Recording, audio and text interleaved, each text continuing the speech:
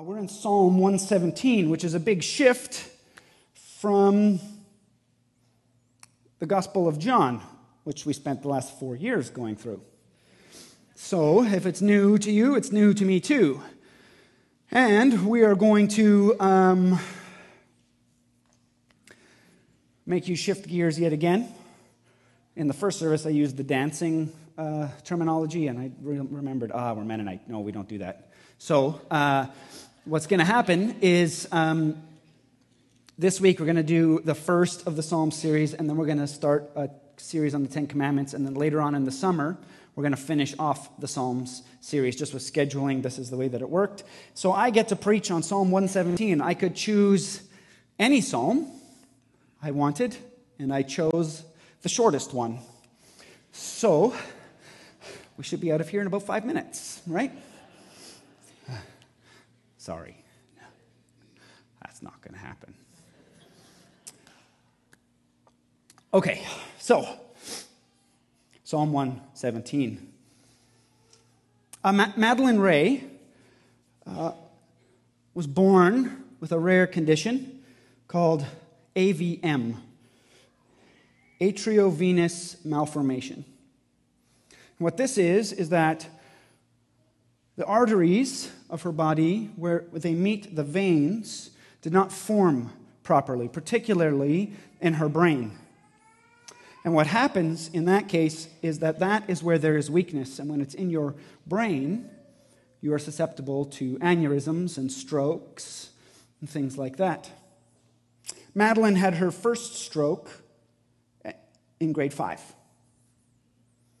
And it took years of rehabilitation before she could walk again. And then in grade 9, 4 years later, she had her second stroke. And to this day, she can't use her left arm very well.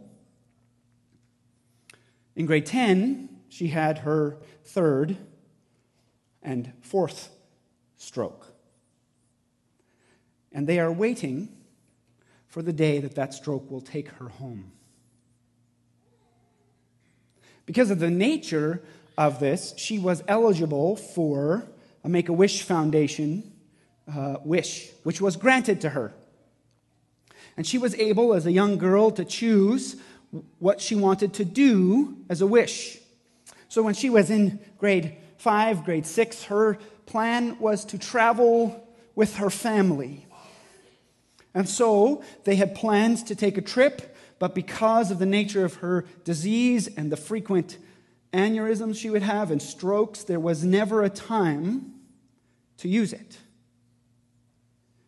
But instead of changing her wish so that she could use it in a more appropriate way for herself, she decided that she would take the money from a Make-A-Wish Foundation and give it to the International Mission Board so that the people that have not heard the gospel would have a chance at hearing the gospel. Before her 21st birthday, this young girl decided that giving up this kind of gift was worth it. And the question we should ask is why? Why? I mean, nobody would fault this young girl who has suffered incredibly, who cannot take care of herself, who cannot do the most basic of tasks, to spend a little bit on herself, to find a little bit of joy for herself. And yet something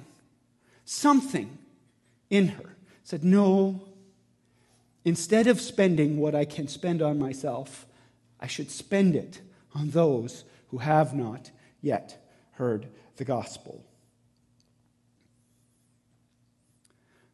We get a similar question when we read Psalm 117, when the psalmist, an Israelite, says, "Praise the Lord, all nations, extol him, all peoples, our question should be, why? Why this outpouring of looking to the nations and saying, all of you out there, everybody who can see what is happening should praise God? Why did the psalmists not just say, Israel, praise God? But instead, he looks to the horizon and he says, praise the Lord, Amorites. Praise the Lord, Hittites. Praise the Lord, Canaanites. Extol him, Edomites. Extol him, Philistines. Extol him, Jebusites. Praise the Lord, Stolo nation. Praise the Lord, Masai of Kenya. Praise the Lord. Why? Well, verse 2 gives us that answer. For great is his steadfast love towards us, and the faithfulness of the Lord endures forever. Praise the Lord.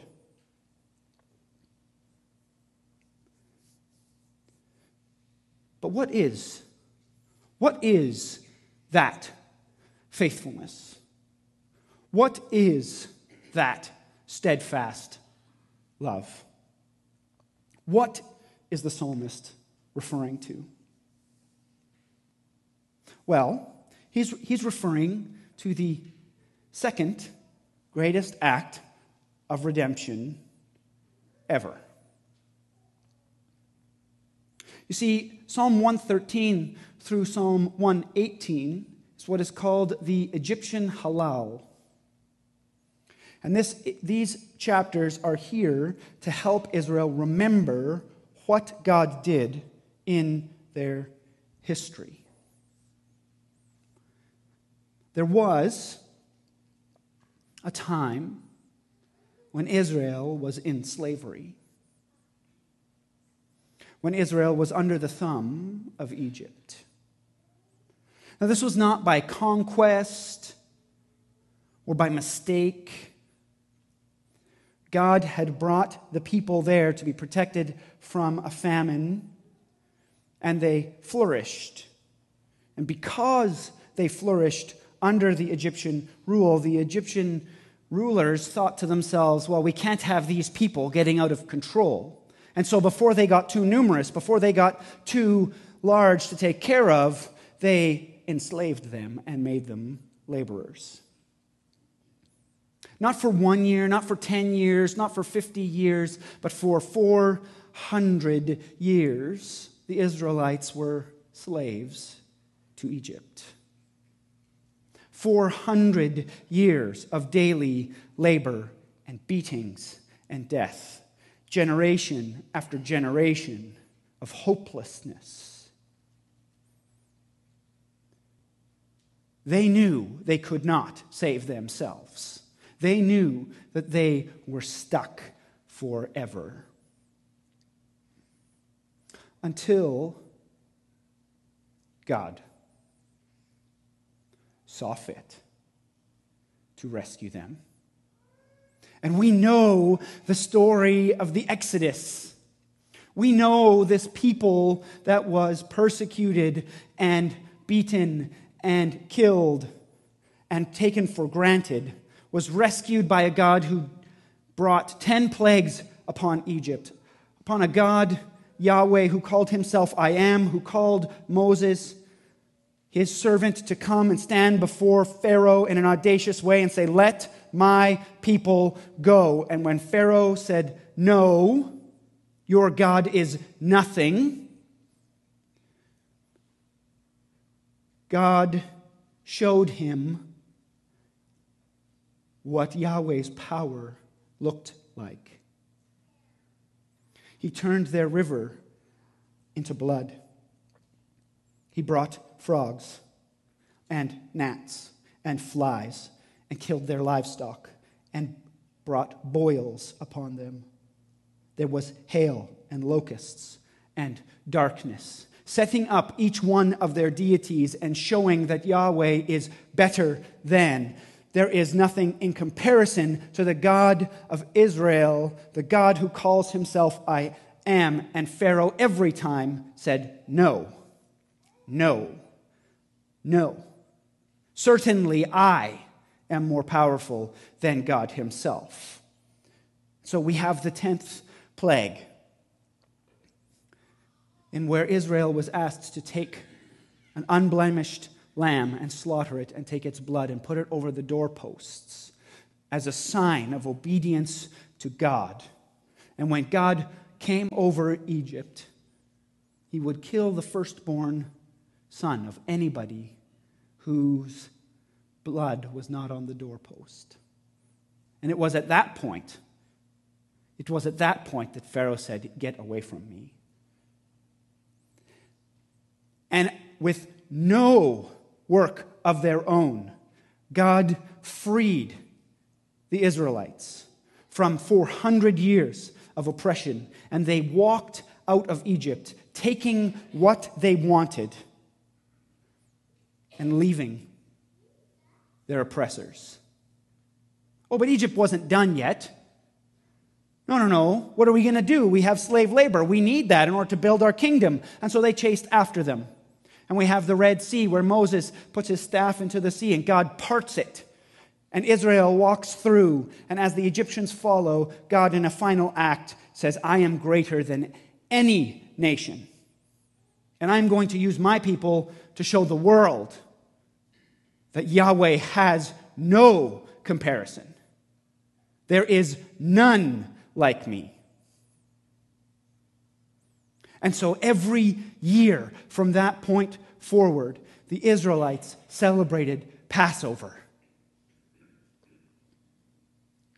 And they developed songs remembering what God did. In Psalm 113, they talk about who is like God, who could be like Yahweh. In Psalm 114, they remember that God brought them out of Egypt and became a part of them. They say in Psalm 114, 1-2, when Israel went out from Egypt, the house of Jacob, from a people of strange language, Judah became his sanctuary. God lived among us. Israel, his dominion, he was with us as his people. Then in Psalm 115, verse 1, it says, but we don't deserve that glory, not as his people, as Israel. We didn't do anything. Not to us, O Lord, not to us, but to your name give glory. For the sake of your steadfast love and your faithfulness. You see, God, when we remember what we endured, it wasn't because of our goodness. It wasn't because of something special in us, but it was because of your goodness, your grace, your power, your might that brought this about. All praise, all honor, all glory is due you, not us. And then it culminates in Psalm 117. Praise the Lord, all nations. Extol him, all peoples. For great is his steadfast love towards us, and the faithfulness of the Lord endures forever. Praise the Lord. You see, when Jesus came, gathered his disciples and taught them, before he died, at the Last Supper, he broke bread and gave it to them, saying, this is my body. And he broke and he poured them wine, said, this is my blood. And then in Matthew 26, verse 30, it just says that they sang hymns, and then they went to the Garden of Gethsemane. These were the hymns that they sang. They remembered the goodness of God in his redemption of Israel. They remembered that it was God who deserves all glory, who deserves all praise. And they remembered that this was not just for them, but was for all nations, was for all peoples. God rescued Israel so that all nations would praise him.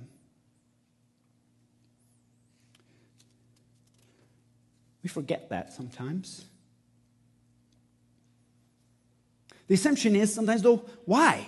Why should all nations praise God for what he did in Israel? I mean,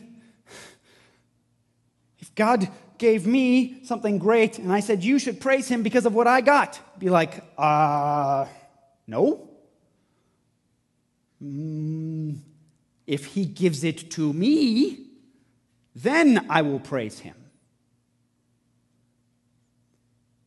But you see, God was not building a people for himself to make them exclusive. Israel was not exclusive. When God himself calls Abraham out of the land that he was in and calls him to himself, he says these things in Genesis chapter 12, 1-3. Now the Lord said to Abraham, go from your country and your kindred and your father's house to the land that I will show you, and I will make of you a great nation, and I will bless you and make your name great, so that you will be a blessing. I will bless those who bless you, and him who dishonors you I will curse. And in you all the families of the earth shall be blessed. Paul, in Romans chapter 15, verse 8 and 9, picks up on this when he says, for I tell you that Christ became a servant to the circumcised. He became a servant to the Jews, to Israel, to show God's truthfulness. His truthfulness in what?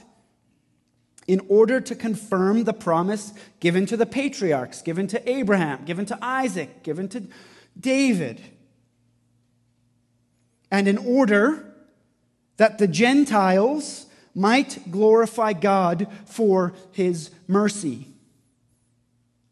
You see, from day one, when God called Abraham out, he called him out for the nations, so that the nations would praise him, so that the people of the world would know God and worship him as God. God's vision for his people was global. It was not national.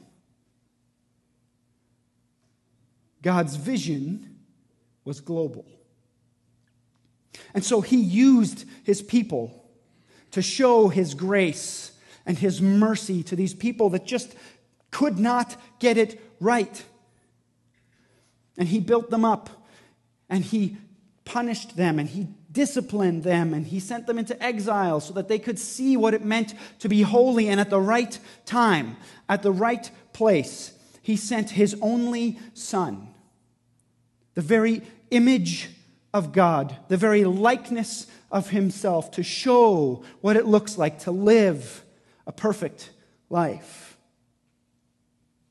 And then to die an unjust death and be buried, but then raise again, so that those people who would call on his name could take their brokenness, could take their sin, could take their twistedness and give it to him, and he would grant them his righteousness, his holiness, his perfection.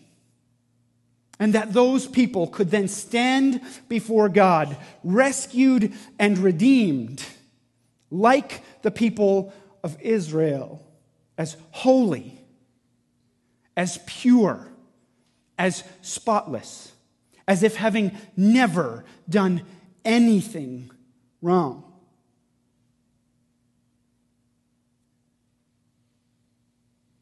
The greatest salvation story in history.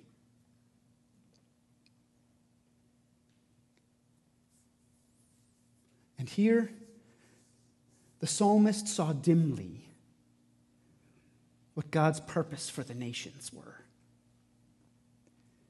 God gathered a people to himself to show his power, his might, his faithfulness, and his steadfast love, so that through his people they would see a God worth worshiping. And then he sent Jesus. Jesus sent his disciples to the nations. The question, though, might be, so what? I'm not in slavery. I'm not as broken as maybe the Bible talks about. I mean, in Ephesians chapter 2, when it says you were dead in your trespasses, no, I'm not there. I might be just a smidge off of what God requires. And so a loving, merciful God would overlook that modicum of difference. But the reality is that when we look into our hearts, when we look at our lives and the way we structure our lives and the things that we excuse on a daily basis, the way that we just, whatever, it's okay. I mean, that's understandable. The little lies that we tell to protect ourselves, the innate pride that sits in our hearts that makes us lash out in anger when someone would see us for who we really are. When we structure our lives around things, oh, how easily we covet what our neighbor has.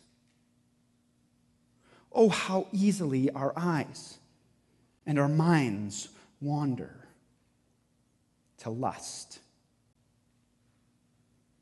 Oh, how greedy we get when money is in our hands. See, when we really take some time to think about our perspective, when we think about how we look at the world and how we interact with it, oh, we cannot help but feel pretty dead. If you happen to go to Nepal, in Kathmandu, there's a river that runs through the city, and it passes by the Hindu temple. And as it approaches the Hindu temple, there's a bridge, and then on the other side of the bridge, between the bridge and the temple, are these funeral pyres on either side of the river. So there's a set of stairs, and then a funeral pyre, and then a set of stairs and a funeral pyre. And there are bodies burning on these funeral pyres, day and night. In the Hindu religion, when your family member dies, your goal is to get that body to the river within 24 hours, and you ceremonially wash it, put it on this step, and you burn it there. And your job as a mourning family is to make sure that the ashes go into the river to help with reincarnation. And if you come and you stand on that bridge and you look towards this temple, what you see is a physical representation of a spiritual reality that we, apart from the saving work of Christ, are burning corpses.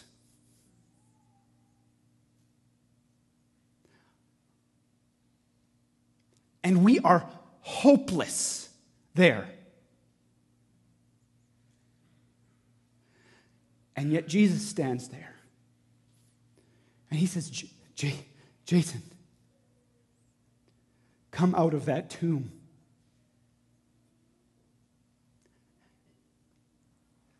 And I live.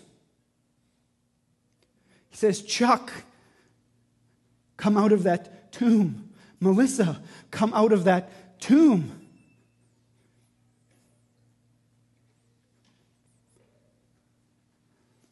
And glory upon glory, I have life. Because he saved me.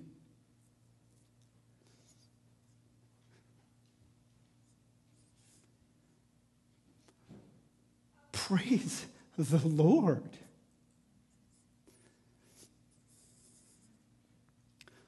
Oh, that I can look to the horizon and I can see the hope of eternity, that I can bask in the rays of an eternal future, that my eyes can be lifted from the muck and mire of this world, of the death and suffering of this world, and I can see a glorious future, not because of what I have done, but because of what he has done.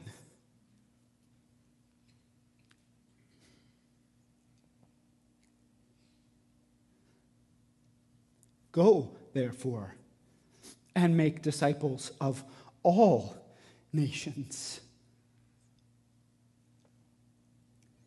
You see, Madeline discovered that while she was unable to take care of herself, that somebody was.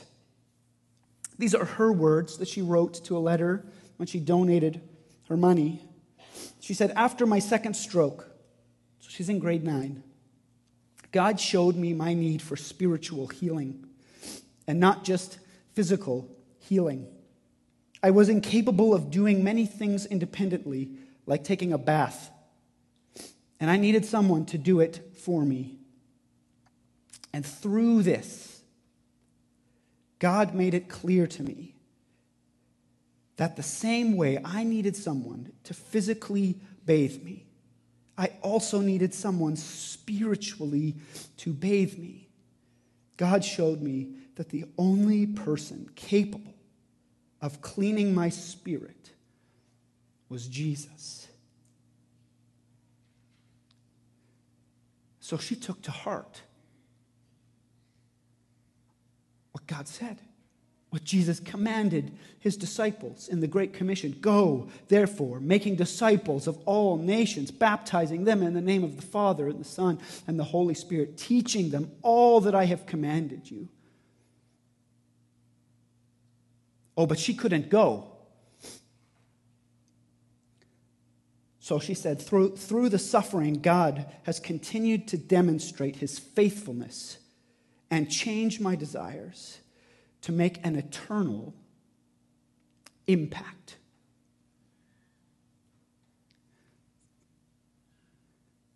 She got it.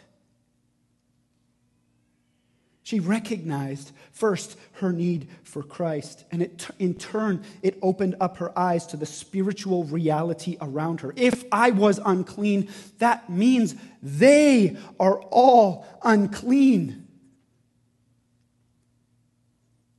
Currently, there are over 2,000 unreached people groups in the world, which represent over 225 million people that have never heard the gospel.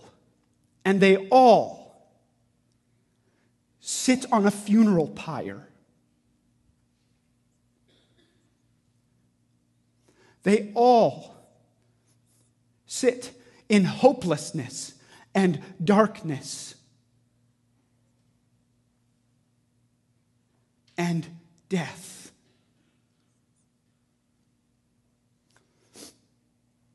Oh, that we would catch the vision Madeline caught. See, because what's the funny thing is that our broken little hearts and minds take this glorious truth that we, without any strength of our own could stand before God and praise him, the God of the universe who holds the stars in place and makes the earth rotate and makes you breathe and your heart beat, that God, we could stand before him. We take that and we minimize it as if it was just for me. As if somehow Jesus came just so that I could know him. Just so that I could have relationship with him. And that's where it stops. I mean, it's all good. I've heard it now. It's good. That's great. I can live in peace. My eternity is secure. I can rest. Story ended. But that was not God's vision. That is not God's purpose. God's purpose is that through his people, the nations would be called to worship him because of his faithfulness in our lives. For the glorious redemption that we receive, that we would then turn to those around us and those in the nations far away, regardless of cost, and say, you should praise God. Why? Because he is steadfast in his love. And his faithfulness endures forever.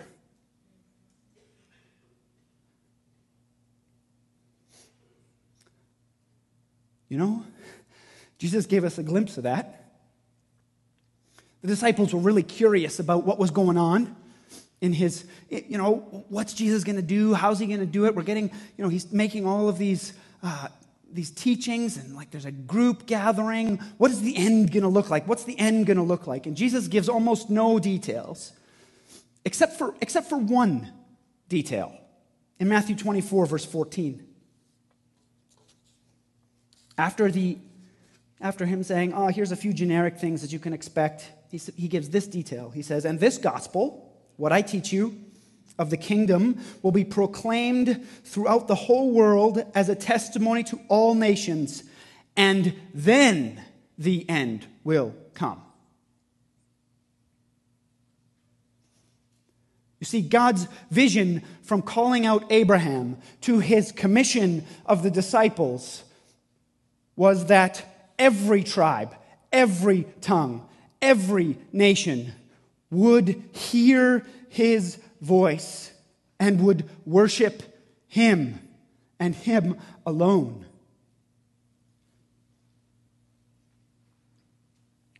And he will do it. See, the funny thing with God is, he's unstoppable. Pharaoh found that out the hard way. And God gave John, the Apostle John, a vision of what the future looks like in the book of Revelation. And in chapter 7, verses 9 to 12, John sees a physical representation of what God's purposes are for the world. And this is what we read. After this, I looked, and behold, a great multitude that no one could number, from every nation, from all tribes and peoples and languages, standing before the throne and before the Lamb, clothed in white robes, righteous, with palm branches in their hands, and crying out with a loud voice, salvation belongs to our God who sits on the throne. Did you catch that? Our God. All the nations will call him our God. And to the Lamb. And all the angels were standing around the throne and around the elders and the four living creatures, and they all fell on their faces before the throne and worshiped God, saying, Amen. Blessing and glory and wisdom and thanksgiving and honor and power and might be to our God forever and ever. Amen. What God has started, he will complete. His purpose is that he calls people to himself so that they in turn would call people to him because of his great love towards those he has saved. And he will accomplish it through you, through me, through the church abroad. Are our eyes set on the horizon? Or are we stuck in the muck and mire of today? Do we allow our sinful hearts to minimize the gospel of Jesus so it's comfortable for us? Or will we trust a God who sets slaves free, who brings people back from the dead, and who one day will reign forever on the throne? David Platt, I believe he's the previous president of IMB, International Mission Board, wrote these words in his book, Radical.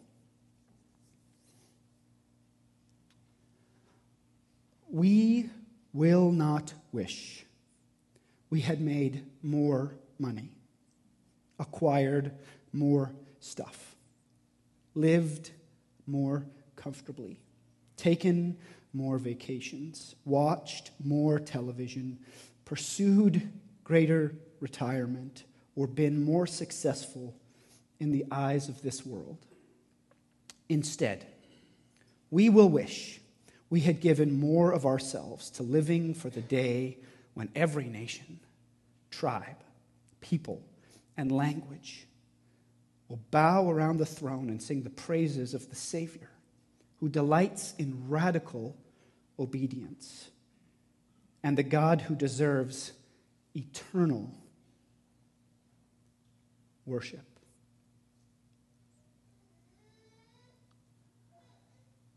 How big is your gospel?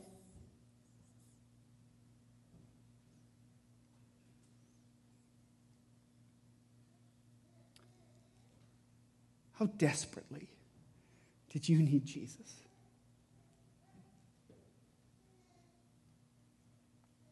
How desperately does our broken world need Jesus?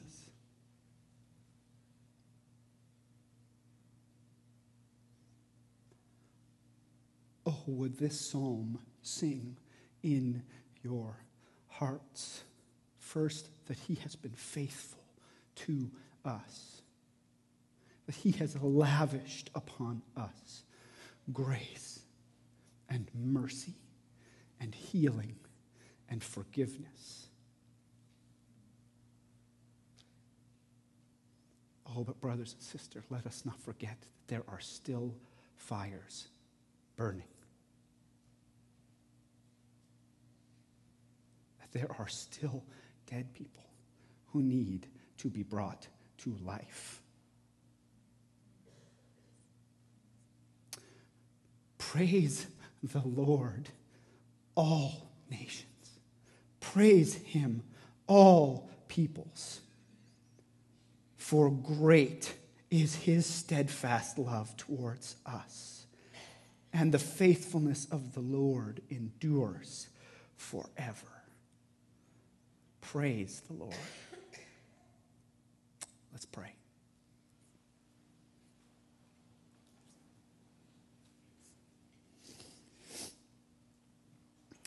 Oh, Father, would you give us a vision that is much grander than we could possibly think?